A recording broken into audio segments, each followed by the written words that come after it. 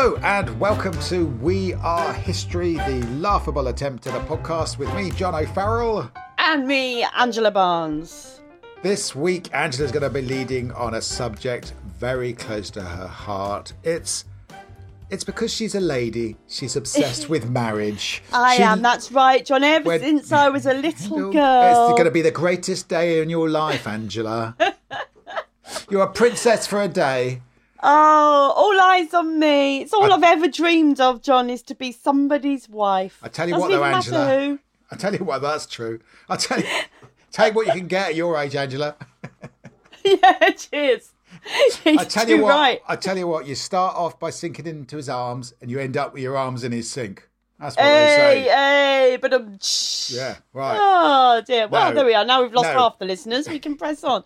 So Angela is getting married this year, is that right? Yeah, later this year, Well, September, all being hopefully. well, with all the COVID caveats that there are. caveats. I sort of stumbled across this as a topic because, yes, I am getting married this year and I am having a humanist wedding. Oh, here we go. In fact, I'm ignoring that. The celebrant at our wedding is the lovely Susan Ray, newsreader of Radio 4 fame. Oh, that's a very good celebrant. continuity. So it will be very well spoken. Well, she will be. We won't. I wanted a humanist wedding for a number of reasons, but a humanist wedding still isn't legally recognised in England and Wales. It is in Scotland and Northern Ireland and the Channel Islands. That's weird, isn't it? But not in England and Wales. And there's lots of the Humanists UK are doing lots of campaigning to try and get it recognised, and it is very outdated. What frustrates me about it, because I tweeted about this the other day, and of course you get all the people on Twitter, well, all you have to do is have a separate legal ceremony. And I'm like, yeah, I know that. But that means I have two wedding dates, and I don't want two wedding dates, I want one. Angela, were those people correcting you on the legal facts or pointing out legal facts, were they men? How did you guess, John? How did you guess? Yes, There should I'd be a say special 90% word of for them men. were. There should be a special word for men explaining things. Do you know what, though? I'm not, like, while mansplaining is a thing, and it that's is good. That's definitely, shush, John, let me mansplaining to you. While it is definitely a thing, I do think, and while it is mostly men, it is not as clear-cut gender. I think it's a type of person. Yeah. That, so I think we should just call it splaining, which is when you explain something to someone who already knows, but you feel still that you have to tell them. Yes. You can tell the tweets are signified because they always start with something like, actually, I think you'll find, or, but surely, or, why don't you? And Where does a man get his water from? From a well, actually. Yay! Lovely. Like it. We haven't just come on this podcast to chat about Angela's wedding. This is a history of marriage and weddings down the millennia. It is. I mean, particularly, we're focusing it in Britain because obviously marriage laws are different everywhere. Yes. And it's about sort of the laws of marriage rather than anything else, sort of how marriage has changed over time. And those laws probably reflecting sort of the status of marriage and the culture from which they spring. Very much so, yeah. Telling us all about that. So I'm intrigued. You're leading on this one, Angela. You've researched it because you're obsessed with marriage and weddings. So obsessed with marriage, yeah. It's all I can think about. You think Matt's going through with it, do you? Well, I hope so, because we posted the invitations today, so right. He's going to have a lot of explaining to do if it doesn't. He's training as a runner, isn't he? To run very fast in one direction. Do you know, he is a runner. My fella's an ultra-marathon runner, and lovely Jeremy Hardy, when we did News Quiz, every time I see him, he'd ask how Matt was and say, oh, was he doing any crazy marathons, you know? And one day he just looked at me and he just went, he's running from something, Barnesy, and my money's on it being you. Cheers, Jeremy. Lovely. Yeah. So, sorry to be a pedant and and one of those people on Twitter is going, but how come? But isn't a civil service, a civil wedding with just a humanist type reading, is that not recognisable as a humanist wedding? No, for several reasons. One being there's still a script that you have to use. I see. There's I think there's like 3 or 4, maybe more choices of script, but it's still very prescribed, and you can only do them in registered places. Right. So I know where I want my wedding. I know what I want it to include, and I know what I don't want it to include, but I think it should still be legally recognised. You know, I don't mind. We are 2 days before our wedding. We're going to the registry office and we're signing the thing, and it will all be very quick, and it's just the legal bit as far as we're concerned. That's not our wedding ceremony. But what upsets me is legally my anniversary is on a different day to my actual. Yeah. Do you see what I mean? That's what I don't like about it. My son had to do this, he married a lovely American girl, and they had to get the legal bit done as quickly as possible, and then we could organise her parents coming over from America, and we did a thing at the Ritzy in Brixton, and that was great. And then back over there, they had a whole thing with a minister. The parents were very keen to have a religious aspect, so there was a minister over there. So they had 3 weddings. So when I gave my speech, I went, you know, everything's bigger in America. The ice cream, the cars, buildings, and with weddings, you get 3 times the portions. You know, lovely. Yeah, that is a weird thing. They celebrate the actual legal date. I think. It's up to you which one you want to choose. You can just say. Of course it is. Of course it is. I just don't like that we don't have, and particularly as, you know, if we were in Scotland, our wedding would be legal. Right. It's like Gretna Green. If you ran over the border to Gretna Green. Exactly. That's what got me sort of on this trail, is just looking at the history of marriage as a concept rather than, you know, and what I could have done here, John, I know, you know, this is my research, so it's slightly longer than yours. What I could have done here was started with, you know, human pairings and how we went from groups to pairs and hominids evolved, but I haven't done that, John. There'll be many listeners disappointed. I've only gone back to the 5th century. Okay. So relatively recent. Okay, really. That's in Angela's book, that is yesterday. So take me back to the 5th century AD, Angela, and how did people get married then? So 5th century AD was when the idea of a formalised marriage began. And it was, people didn't marry for love in those days. Marriage was a strategic tool. Like sometime in the early sort of Anglo-Saxon period, it was a way to establish peaceful relationships with your neighbours. Listeners all over the country picturing their neighbour and going, "Okay, I think that would be a bit." We don't do that anymore. Yeah. Well, it was a way of surviving, really, because obviously it was tribal pretty much in that time, and so if your neighbouring tribe, rather than war with them, if you could marry your daughter to their son, makes an alliance. Then it makes an alliance, and it's a way of pacifying your neighbour rather than fighting with them. It's tough on the kids though to be a pawn in the neighbourly negotiations all the time. Yeah, but that's just how it was. I mean, we think of arranged marriage as being a thing that they do in other countries. Yeah. But all marriage was arranged to begin with. You know, that's what marriage was. It was an arrangement of families and strategic alliances.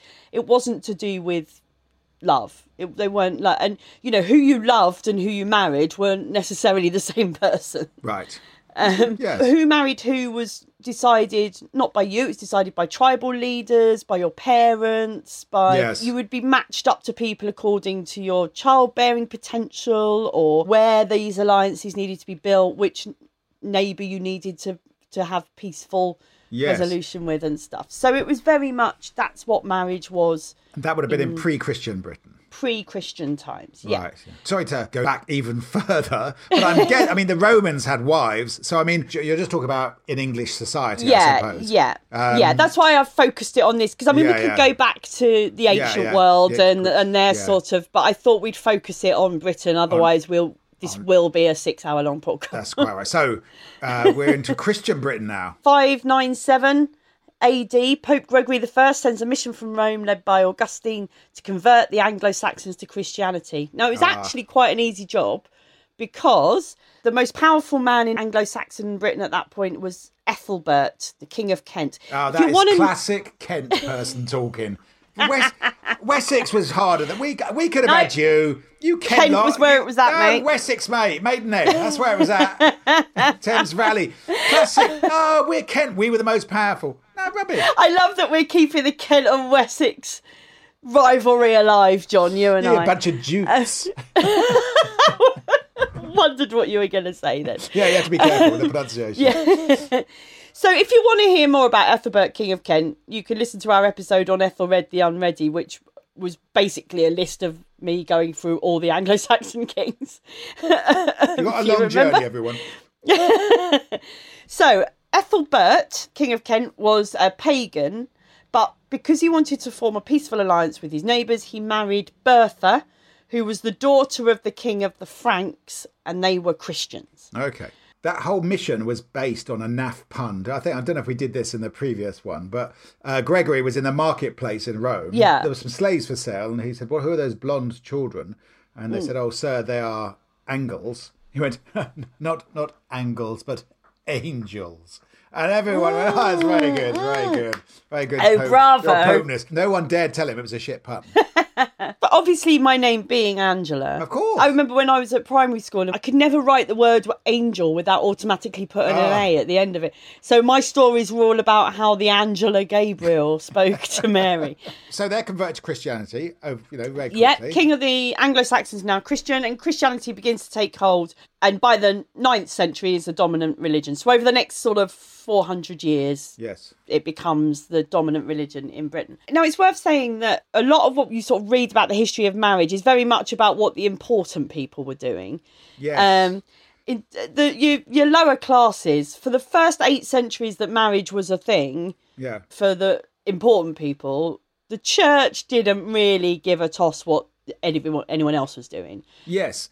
I mean, I think this is probably true for those hundreds of years you're talking around, that in rural Britain, I read somewhere that pagan sort of folklore and traditions continued for centuries. It's like saying Brazil is a Christian country. If you go deep into the Amazon jungle, it won't be. Yeah. And same with East Anglia. It would have been different to London, Exactly. So people were still practicing what they'd always practiced in their sort of more pagan rituals and stuff. So when we talk about it being a dominant Christian country, it took that long for it to filter through to sort of these communities. They still had marriages and they still made alliances. You'd still want to be on good terms with the small holding next to yours or whatever. And it was still largely parents that paired off. Right. It's just that the church didn't really give a shit what you were doing at that point. I've lost your plough. I borrowed your plough. I've lost it, but you can have my daughter. But you can have my daughter instead. That's fair swap, I'd say. And of course, at this time, serfdom is still a thing across Europe. So in the Middle Ages, lots of poor people were legally bound to a lord and his lands. Yes. And so not only were your parents exercising control over who you married, the lord would as well. So he could prevent his serf from marrying a woman from another manor if it didn't suit his. And they even had the right to choose husbands for their tenants' daughters. And in some cultures, the droit de seigneur, where they had the right to sleep with the virgin the night before her wedding day. Actually, that's apparently a myth, John, I think it's very rare, is what I was going to say. I think it was very rare. It's in Braveheart and it's in Marriage of Figaro, but I don't think it was widespread. There seems to be very little evidence of it actually happening, according to the book that I read. Okay. John. By the way, the book that I read for this is called Marriage: A History by Stephanie Kuntz. The book is very much about the global history of marriage, so I use that, but it's very interesting. So is there a danger with people marrying their neighbours? They're going to marry their cousins and marry their brothers and sisters? Well, yeah, this is really interesting, actually. So where we are now in the 21st century, you can marry your first cousin should you want to. Lots of people do, particularly in certain. I mean, I'm not going to mention Norfolk particularly, but I'm actually about to marry a man from Norfolk, and I'm not his cousin. He's not his cousin. It's you're marrying your sister. It's good enough for your mother and I. John, we're better than this. We're better than Norfolk. Sorry. Norfolk. I got complaints when I put all those jokes in my books. Somebody was saying Norfolk had more influx of immigrants from the Vikings and the Saxons, and they go, true. It is true. Yeah. Sorry, Norfolk. Yeah. Sorry, Norfolk. Tell me more about incestuous marriages. This isn't an interest of mine, by the way. Yeah, I said, why do you want to know more about this? The opportunity for marriage obviously isn't like it is today, where basically, we travel and we go places. No Tinder. There's no Tinder, John. No. And there was no, you wouldn't necessarily meet people from anywhere more than 5 miles away from where you lived, Yeah. So it was very likely that quite a lot of incestuous marriages happened. However, the rules changed regularly through the centuries to the point where it's really unclear when the changes happened as to what constituted an incestuous marriage, because the people in charge would use rules on incestuous marriage as ways to get out of marriage. Divorce wasn't a thing. No. At this point, marriage was supposed to be for life. But if you found out that, oh no, you're actually my seventh cousin first removed, I now have to divorce you. So whereas we imagine that they were all marrying their cousins in the Middle Ages and they were all... Actually, they weren't. And it was a remarkable amount of distance you had to have at certain times in the Middle Ages in order to marry, because people would use that as an excuse to... Right. That's interesting. Does that make sense? Yeah, it does. In Iceland, you can get your DNA test now, and you can sort of. I think there's an app where you can start dating someone because it's such a small pool of people. Of course. You can just look on your phone. No, we're not cousins. Let's go to bed. But there was a time at some point in the Middle Ages when they ruled that marrying relatives of your godchildren was incestuous. Okay. And so the rules fluxed all the time, but actually it was much more distant than it is today. But currently, as they stand, John, if you want to marry your first cousin, I mean, you probably have to have a word with Jackie first. Yeah. But if you wanted to marry your first cousin, technically you could. I'm good, thanks. I've got 41 of the buggers to choose from. Have you really? God, Yeah. like 3 or something. Yeah, I've got loads of them. So, we now are in the 12th century. Okay. Okay, we've skipped forward a bit. 600 years of marriage being a thing in Britain. Yeah. But it's not until the 12th century, really, there's this first step towards it being not just a sort of power or economic arrangement. It's a first step towards it being about the couple rather than just their families and I see what it means. So there was a Benedictine monk called, I think, Gratian. Who knows?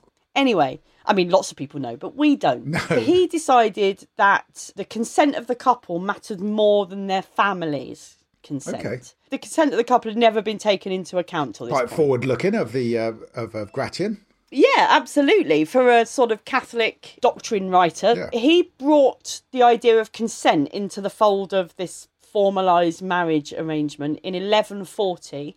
He wrote a canon law textbook. Canon law is church law, essentially. Yeah. Obviously, everything at this point is canon law, pretty much. Of course. Everything's governed by that. So he writes a canon law textbook, the Decretum Gratiani. Oh. And this is the first time where couples are required to give their verbal consent and to consummate the marriage in order to forge a marital bond. I have to say, Angela, reading through your notes, the consummation of the marriage seems to play too big a part in the interests that the clergy have in weddings. They're always like, did they consume the marriage though? Did they have sexual intercourse in the marital bed? I don't know if it was all just dirty monks wanting to know. I think that the main reasons for consummation being a thing were, and this feels to us now what we know about power and sex and things. This feels weird, but consummation was seen as a way of the couple giving consent. Okay. By consummating the marriage, they were consenting to it. Because before that, the bride and groom just being present at the ceremony was enough. Right. But they had no choice in that, really. Obviously, we know now that sometimes people have no choice in consummation either, but that's a whole different subject. I mean, you get these sort of films set in sort of Russian countryside in the 19th century where they sort of roll out the bed sheet to show that blood was spilled on the wedding night. And they would cheer and so a bit embarrassing, I'd say, if you're the bride. Embarrassing, and also not foolproof. That not all women bleed. So there were lots of women who were chastised for not being virgins, who were virgins. They just didn't bleed. So it's all. I'm not sure it's a very satisfactory system, if I'm honest. No. And also the technical definition of consummation is an act which could result in procreation, right? Okay. So it has to be full penetrative works and it has to be without contraception for it to be technical. Okay. So even today, a heterosexual marriage can still be annulled on the grounds of non-consummation, but a homosexual marriage can't be... Right, of course. Annulled on it because obviously in a homosexual procreation's not a possibility. Interesting. Yeah. So this book sort of formed the foundation for the church's marriage policies at this time, and it spoke about clerical marriage, which obviously not allowed under the Catholic doctrine. Big mistake. Big mistake. If you don't want your priests turning out a bit weird, just let them get married, guys. Just like it's not. This is going to come back and bite you later on. Not letting the priests marry. I haven't really included this in the notes, so I won't go on about it too much. But in that book that I was talking about, there's a really interesting section about how celibacy was seen as a sort of way to, because women were devil women who trying to tempt men. Yeah, you know, it was always the women that had the agency, and so it was always a woman's fault. Obviously, if a priest was tempted out of celibacy, it was that damn harlot's fault every time. You know. So could anyone get married? Was it like were there age limits? The only rules at this point for governing marriage are that the couple have to publicly declare their intent to be husband and wife. Right. And they have to be 14 if you're a boy, 12 if you're a girl. Well, that's a disaster. Which is a disaster. What 14-year-old boy can publicly even talk to a girl? It's like it's different times, John. I think the things to remember are, one, you know, at this time in the Middle Ages, 14 makes you middle-aged. Well, no, the way it would have been done in those days, it would have been their mates saying, hey, Degsy loves you. Shut up. Degsy loves you. Will you go out with my mate? And I think the other thing to remember is as well that betrothals would happen with children, but they weren't necessarily consummated until much later. I hope not. It does make us recoil when we go, oh, girls were getting married at 12, but it's like they were betrothed at 12. Were they, you know, well, okay. It's a different... And actually, people were betrothed. There's a story I read about like a 2-year-old being betrothed. Yes, I think it's happening in royalty as well. And because you had to publicly declare your own intent to get married, she would be like prompted by her mum, like, now say, yes, I give consent. And the little 2-year-old, yes, I give consent. I'm sure there's I'm sure there's some little children's shows in the southern states of America where they dress them up and make them do this.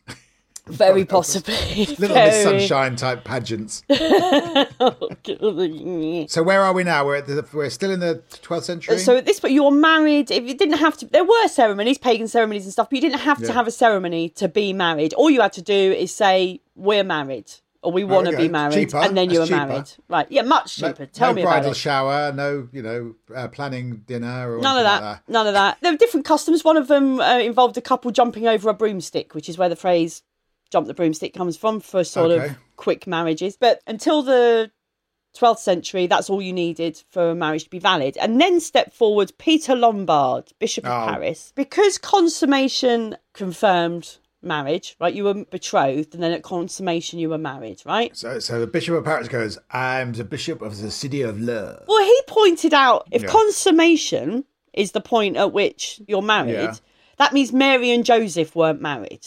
Right. Well, wasn't the father of Mary's baby God? Well, allegedly, yes.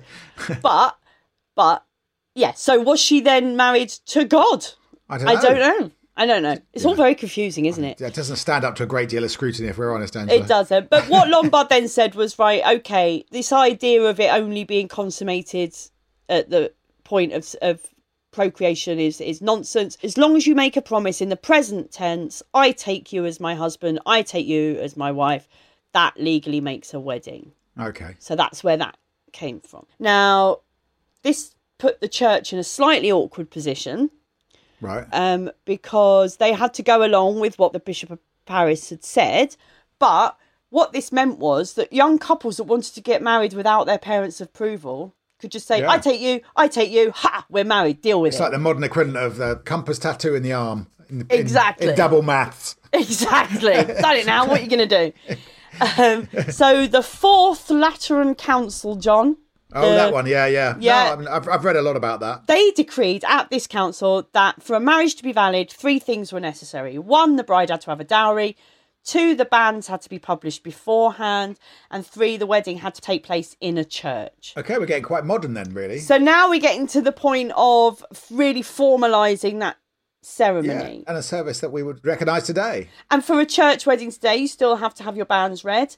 The word banns, it means proclamations. So the banns are a public announcement of a forthcoming marriage, which would be made in the parish church for 3 Sundays in a row prior to the wedding. And it gave a chance for any objections to be made to the wedding. So I remember when Gordon Brown was marrying Sarah, I think they wanted it done in secret, but they read the banns in the church. And it was like John Gordon Brown. And I think just like 3 old pensioners there, it didn't get out. It was like, That's No amazing. journalist was hanging around in there, No. And eventually somebody told somebody, but I think they got away with it for a week or two. Wow. At this point, parents still obviously made these decisions disregarding their children's wishes. Although people were starting to get married from their own consent, Yeah. you were very much owned by your parents. And there was a story of in 1413, there were two fathers from Derbyshire, and they signed a marriage contract for their children, but they left the bride's name blank because he hadn't decided which daughter he was going to marry off yet. He's like, I'll that's decide on the day.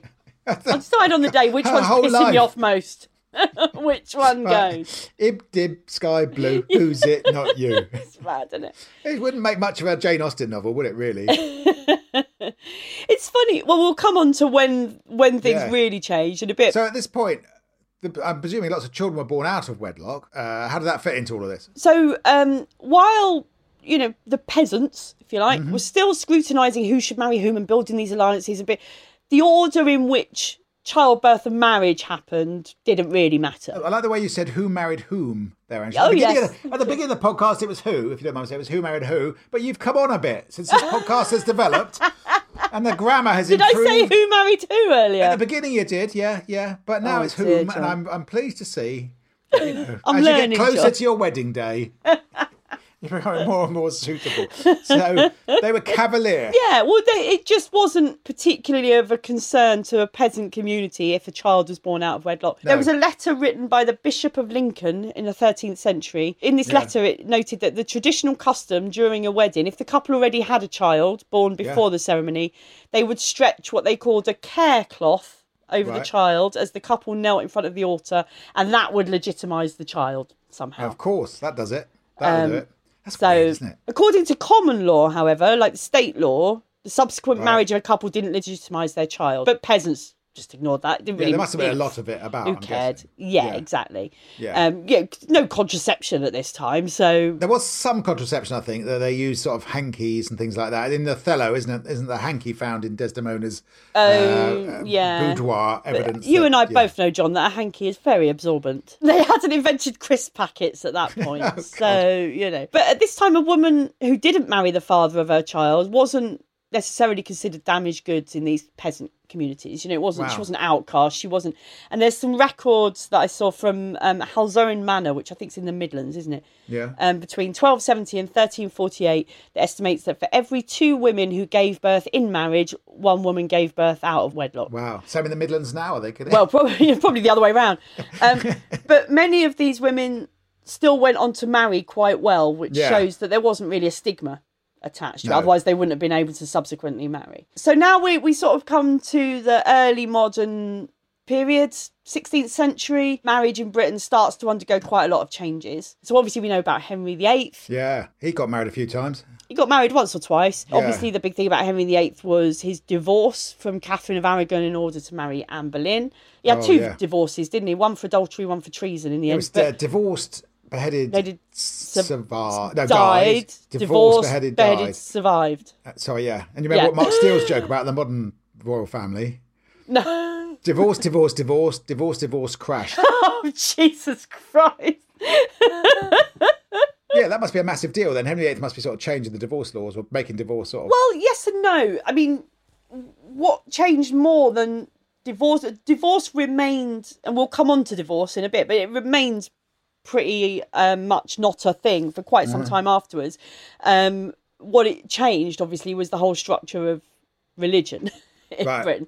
So up until because Henry had been a defender of the Catholic faith against the teachings of Martin Luther, and he only really changed his mind about that when it suited him, a bit like Boris Johnson of his day. Yeah, oh yeah. So the former Archbishop of Canterbury was Thomas Cranmer, who granted the divorce after the English Reformation. So because Henry wanted a divorce, the Catholic faith wouldn't allow it, so they turned to the Protestants, who would. Yes. And then in 1549, Thomas Cranmer scripts the first wedding vows for the Church of England in his Book of Common Prayer. Great read. But if you're going to buy in a bookshop, people don't buy on Amazon. If you're buying the 1549 Book of Common Prayer, So you have let Cranmer get some money for this. It's not fair. So in 49, you've got the Act of Uniformity, which makes essentially we're now a Protestant country. and the Book of Common Prayer contained the first wedding vows written entirely in English. And it's pretty much the same as what we know today, John. Got all the greatest hits are there. To Having to Hold. Yeah. From This Day Forward, Better for Worse, Richer for Poorer, all of that. To love, honour and obey. You're going to obey Matt? Of course I am, John. Yes, of course. Could you imagine? I cannot imagine anything else. I remember it being a bit of a scandal when Princess Di, or Lady Diana Spencer, she was then, was not going to have obey in her wedding vows. It was like all over the front pages. Yeah. He's going to be king, to be fair, but never mind. I don't think that's what did for the marriage. I don't think it is. And to be fair, if he was going to be king anyway, well, we're all supposed to obey him, aren't we? So, that's true. You know, that's true. tautology. Yeah. So maybe she thought it was a tautology. Yeah, that's exactly. So it was basically all stolen from the Catholic medieval rites of marriage anyway. But that was in Latin, so, you know. And at this point now, the clergy are also permitted to marry. So if you're a Church of England clergyman, you are now allowed to marry. So if it's all in Latin, the answers were in the back in English, I presume, in the last page. If you flick to the back page, that's a joke that only works for people my age who studied Latin. Right, okay. So your age and class, John, let's be honest. Yeah, probably, yeah. So the Catholic Church, as a sort of act of counter-reformation against this, in their Council of Trent, John. So you remember we had the... Council of Trent, yeah. Yeah, this is the Council of Trent, which is not, like, Nottinghamshire. This is Trento in Italy. Trent Council, yeah. Lab now largest party, though remains in no overall control. This is the 19th Ecumenical Council of Trent. Council of Trent, yes, prompted by the Protestant Reformation. Don't say I never take you out. Don't say I never give you a good time. We're going to the Ecumenical Council of Trent. Oh, thank you, darling.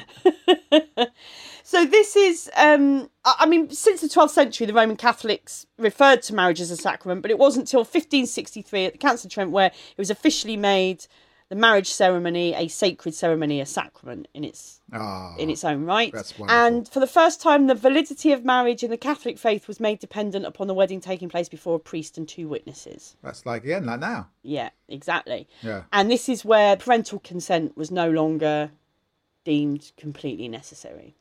Wow, so there we go. Yeah. So I think we'll take a little break here. I'm just going to go and ring my mum and check she's remembered to put my dowry aside. Some Green Shield stamps and some Lidl vouchers.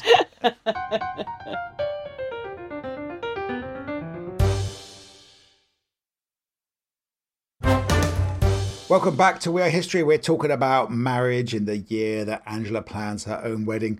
I had to raise a toast to my son Freddie and his wife Bethany at their wedding recently, and I raised their glass, everyone said, to Freddie and Lily. That's his sister. Oh no! Did you say that? Did you say to Freddie and Lily? I did. Oh my god!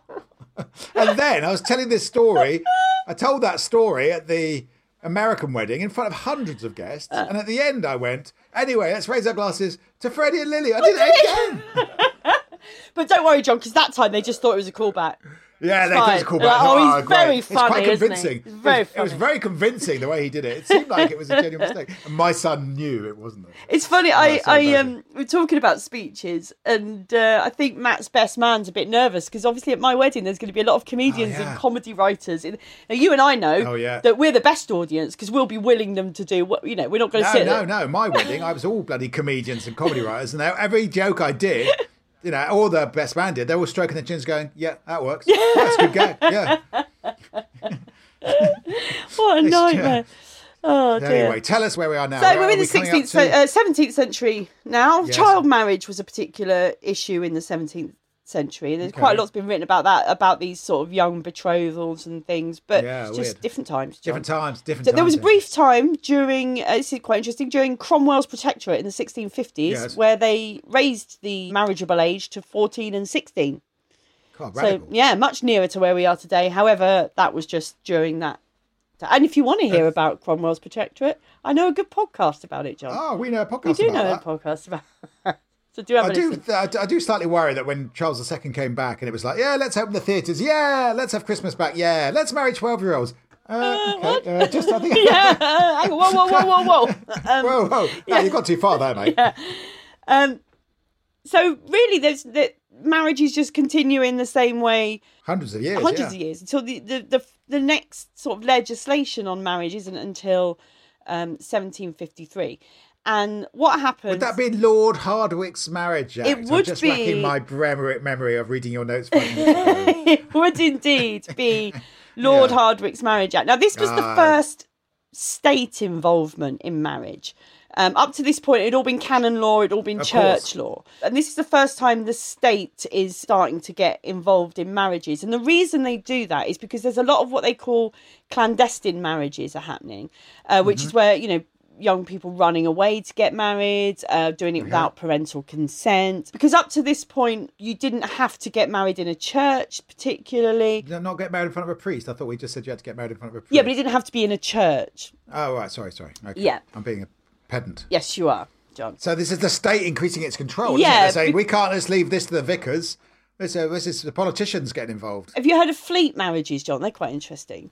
No. So tell me about Fleet marriages, you have Fleet Prison, which was the famous debtors' prison in London. Due to some bylaw, I think, you could get married in Fleet Prison and its surrounds. So people would go, in the way they go to Gretna Green, now they would go to Fleet Prison to get married. We're going to get married. Where have you booked, darling? Yeah. Is that lovely little cliff with the trees and the river underneath? No, we're getting married at the prison. Exactly. So to put a stop to that, Lord Hardwicke's Marriage Act comes into force in 1753, and this stated that each parish had to keep a record of all the marriages registered there. So it's sort of the beginning of a more robust registry. Registration of births, marriages and deaths. It's the beginning of that, isn't it? Moving towards that. Yeah, exactly. And it also meant that there were more stringent conditions for the validity of a marriage. So from this point onwards, only marriages conducted by the Church of England or by Quakers or under Jewish law were recognised in England and Wales. So, wow. So if you're a Catholic and you got married by a priest, it wasn't recognised? No, you had to get married in a Church of England. What about humanists? Were they recognised? Were they recognised at this point? I don't think at this point they were particularly recognised, John. The thing is, John, also, any other form of marriage was abolished at this point. So children who were born into unions that weren't valid under the Act couldn't inherit the property of their parents, for example. They were illegitimate. Wow. The only exceptions were Quakers and Jewish people who could get married in their own places of worship. This is the first time that a legal age limit is being set for marriage. Okay, as opposed to a canon one. The Hardwicke Act set full age at 21, which means without parental consent. But the minimum age for marriage with consent stayed at 12 and 14. Do you know when that law changed, John, the 12 and 14? Probably in southern states in the United States, probably not yet. No, but in England... or the 19th century? 1929. God, that's amazing. Yeah. That's ridiculous. So your parents could marry off at 12 Yep. in 1929. Yep. That is amazing. And in 1929, it moved to 16 for both sexes, but still 21 full age without parental consent. Whereas today, you can get married at 16, but with parental consent, and 18 without. Okay. And it stays that way until... Marriage Act. And I'm trying to think when the Marriage Act, the next Marriage Act was it 1836? The next Marriage Act. It's almost like, John, you can see my notes. No, I'm just very good at history. I've done the work, I've read the books. So the Marriage Act of 1836. Yeah. Now, this is exciting, John. Why is this exciting? This was you're allowed to get married at Alton Towers on Thunder Mountain. Not quite, John. Okay. Did you get married in a registry office? I got married in King's Road Registry Office. Oh, I got married in 1990. Mm-hmm. You still could only get married in a church or a town hall. And for me, Wandsworth Town Hall was Tories had just won a landslide. I'd lost an election there. I didn't want to get married in the borough where I lived. I just lost an election there. I don't want to get married there. Yeah. So we lied about living at my parents' flat in Notting Hill. So that was the borough of Kensington, Chelsea. And they went, oh yeah, that's one of our roads. And we got married in the King's Road on the Saturday before Christmas. I just want to say as well, like John sometimes tries to convince me he's not as posh as I think he is, but now he's just told me that his parents just had a flat in Notting Hill. Whatever, that's normal. They were rich, we're posh. Sorry, John. My mum was posh, my dad was. I think it was Edwina Currie who changed the laws that you could get married at football grounds and nice. Yeah, it was relatively recent. I remember that law coming in, They still had to be licensed, but they didn't have to be a civil building you could do it necessarily. at the Trafalgar pub at Greenwich, lovely. Yeah, well, my friend got married there. It's very nice. Yeah, on the my river. friend got married there too. Yeah, lovely. Yeah. To continue with, you were talking about the Marriage Act of 1836, I understand. It was referred to as the Broomstick Marriage Act in a sort of contemptuous way because it was seen by religious people as a way to to sort of legitimise a sham marriage. Oh, I see. So did that mean that Catholics could get married and stuff like that at this It point? meant non-conformist Catholic couples could get married in their own places of worship with their own rights. Yeah. You could get married in non-religious buildings, although there's still a religious aspect, I think, a Church of England aspect to the ceremony. It didn't have to be in a church. So, yeah, this was a really big change. Yeah, that's a big change. Yeah, Yeah. that's sort of very liberating for people. Just after the Catholic emancipation, of course. Yeah. So I suppose things were changing a bit around that point. Exactly. And this... 1829. See, I do know history. 1829. John, you are, may I say, very good at history. I'm very good at history. I got a B. I got a B in my history O level. I got a B in my history GCSE. No, I got an Well, A. yeah. Ha! Oh, well, you're I'm you're better at history than me. you, John. You're better. Well, GCSE. What's that? Did you do history A level? I did actually. I got a B in that as well. I didn't do history A Yeah, level. you started one, didn't you? But it was just. Yeah, I ran out of time. Yeah, but I started one in my 30s for fun and then never finished it. And you thought I'll do a history podcast instead. Pretty much, yeah, because then I get to choose the topics that I study instead. So most of the time in British history, weddings have been overseen by the Church of England. Even Yeah. if you were like Catholic, if you wanted to get married, you would have had to do it in the Church of England. Absolutely. Is that right? That's right. God. Yeah. This was also the time that the state first started keeping statistics, national statistics for marriage. What I find interesting about the Victorians, John, is this is Yeah. the point when really marrying for love, as we sort of know it today, becomes the thing to do. You have Victoria and Albert, although, royal marriages tend to be quite strategic, they were very vocal about it being a love match. Well, I think what between would help Victoria and this, Albert. if someone would do some sort of TV or film adaptation of a Jane Austen novel, we might get then some sense of what it was like. But you just cannot get one for love, not money. So Jane Austen's just a bit before that, isn't she? But she's sort of Georgian. Victorians are all like love and romance. Queen Victoria, I understand, was the one who popularised the white wedding dress. Yes, apparently so. She had one, and now it symbolises virginity. What are you talking about, John? I'm wearing white at my wedding. What are you saying? Oh, that's lovely. Yeah, I can't tell you tried it anymore all and because everything? Matt listens to the podcast. So Not a little Bo Peep outfit with little it's got very puffy sleeves. I've gone full meringue, John. You'll be pleased to know. So we've got the Victorians with their bigger families. Yeah. Is birth control start around this time? Well, this is when the whole sort of marriage and procreation doctrine starts to change a little bit, because Catholic and Anglican doctrine both put procreation as the primary reason to get married. Yep. But in the late 19th century, there's this sort of feelings change because more children are surviving. So throughout the Middle Ages up to this point, really in the early modern period, children's survival rates weren't. So low. That was your contraception. Well, Yeah, I'm pregnant, but he's going to die. So. yes, so as public health improved, more children are surviving, and suddenly families have these massive amounts of children. Yeah. And so couples start using rudimentary birth control more to limit the number of pregnancies. And you've got the process of sort of decoupling procreation from marriage at some level starts to happen. Did the Anglican Church accept contraception at this point, or did that come later? No, that came not till the 30s. 1930s. 1930s, yeah. That's when Wow. artificial contraception was sort of cautiously accepted by the Anglican Church. So they must have had a little conference and they talked about, that must have been like embarrassing for them to all sit around and talk about this. Absolutely. Talk about rubber johnnies. Absolutely.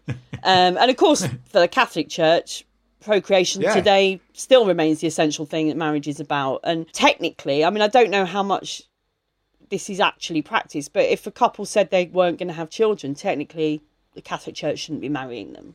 Wow, that's According amazing. I remember when I was a Catholic kid, doctrine.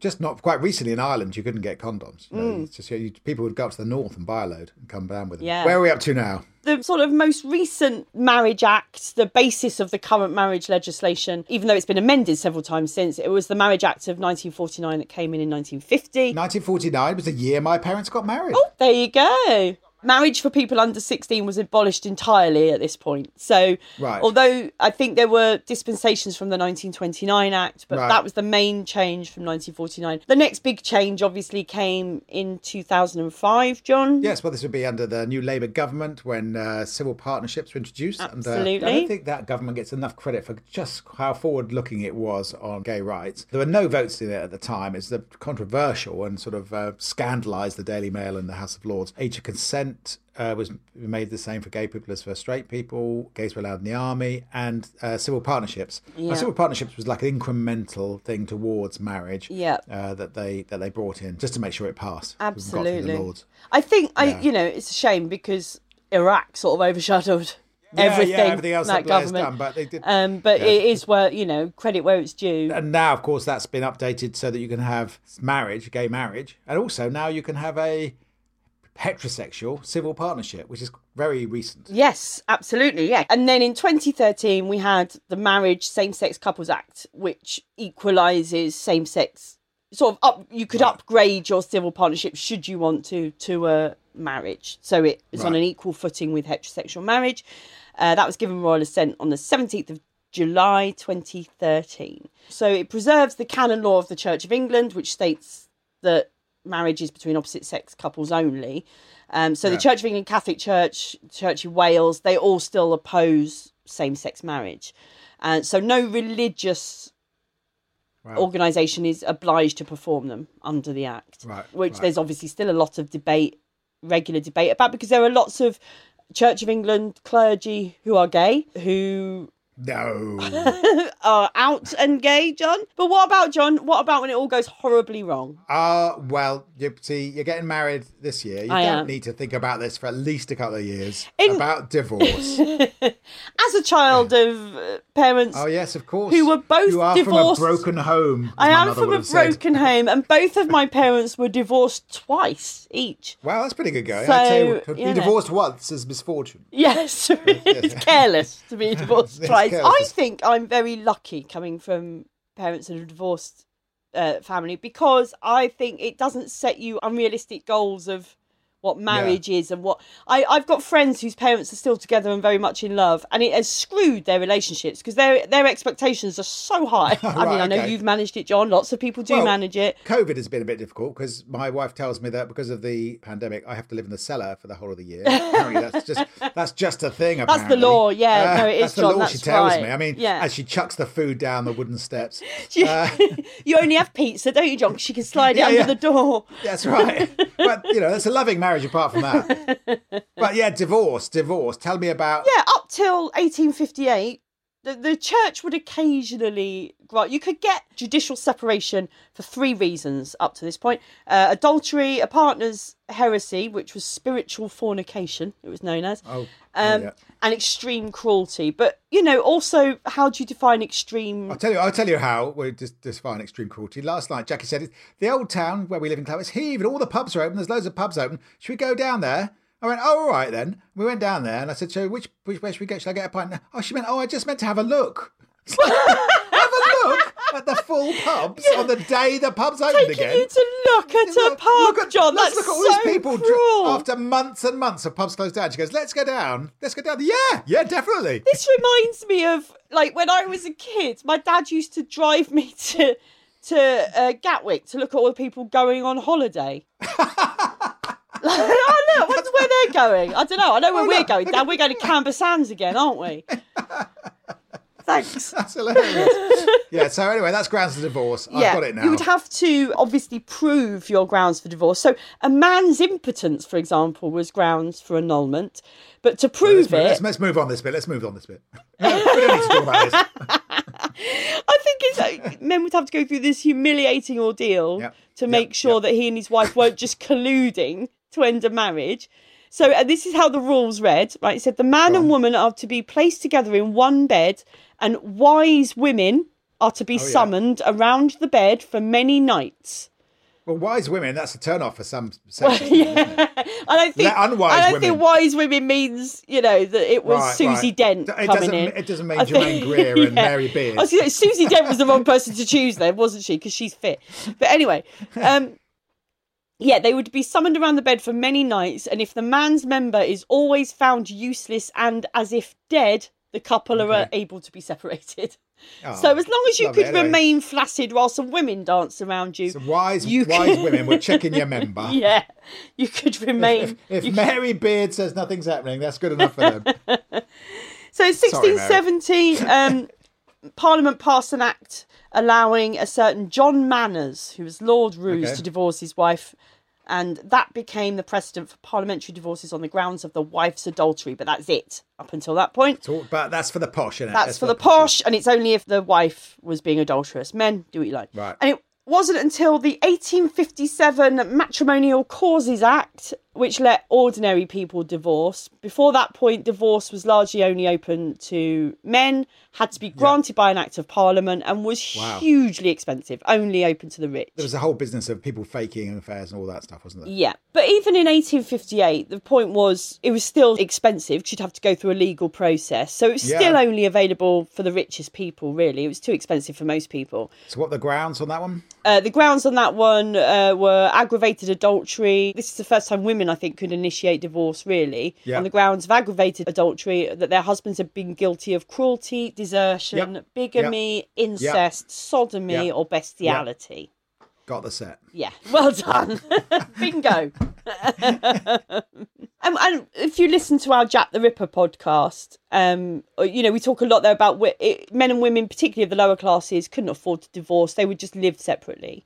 And that's why women couldn't receive any financial aid, because they were still owned by their husbands. And it was a messy, messy situation, particularly for women who couldn't get out of bad marriages without becoming destitute. Yeah, I mean, in Ireland, in the sort of, right up until quite recently, if a woman was being beaten up by her husband, she couldn't run away, she couldn't divorce. The way that divorce happened was her brother and dad and cousins would go round, see that bloke and go, "You're moving out or we're going to break all your ribs." And, they remained married but far apart. And that was the sort of the only way it could be made to work. It was a crazy system, but that was if you were a woman lucky enough to have brothers and cousins who could do that for you.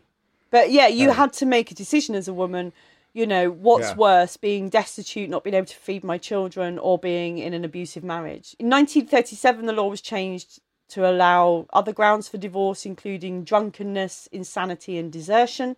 But the gates for divorce really opened with the Divorce Reform Act of 1969. And that allowed you just to cite marital breakdown as the reason for a split. So up until this point, there had to be evidence of cruelty or abuse. Yes.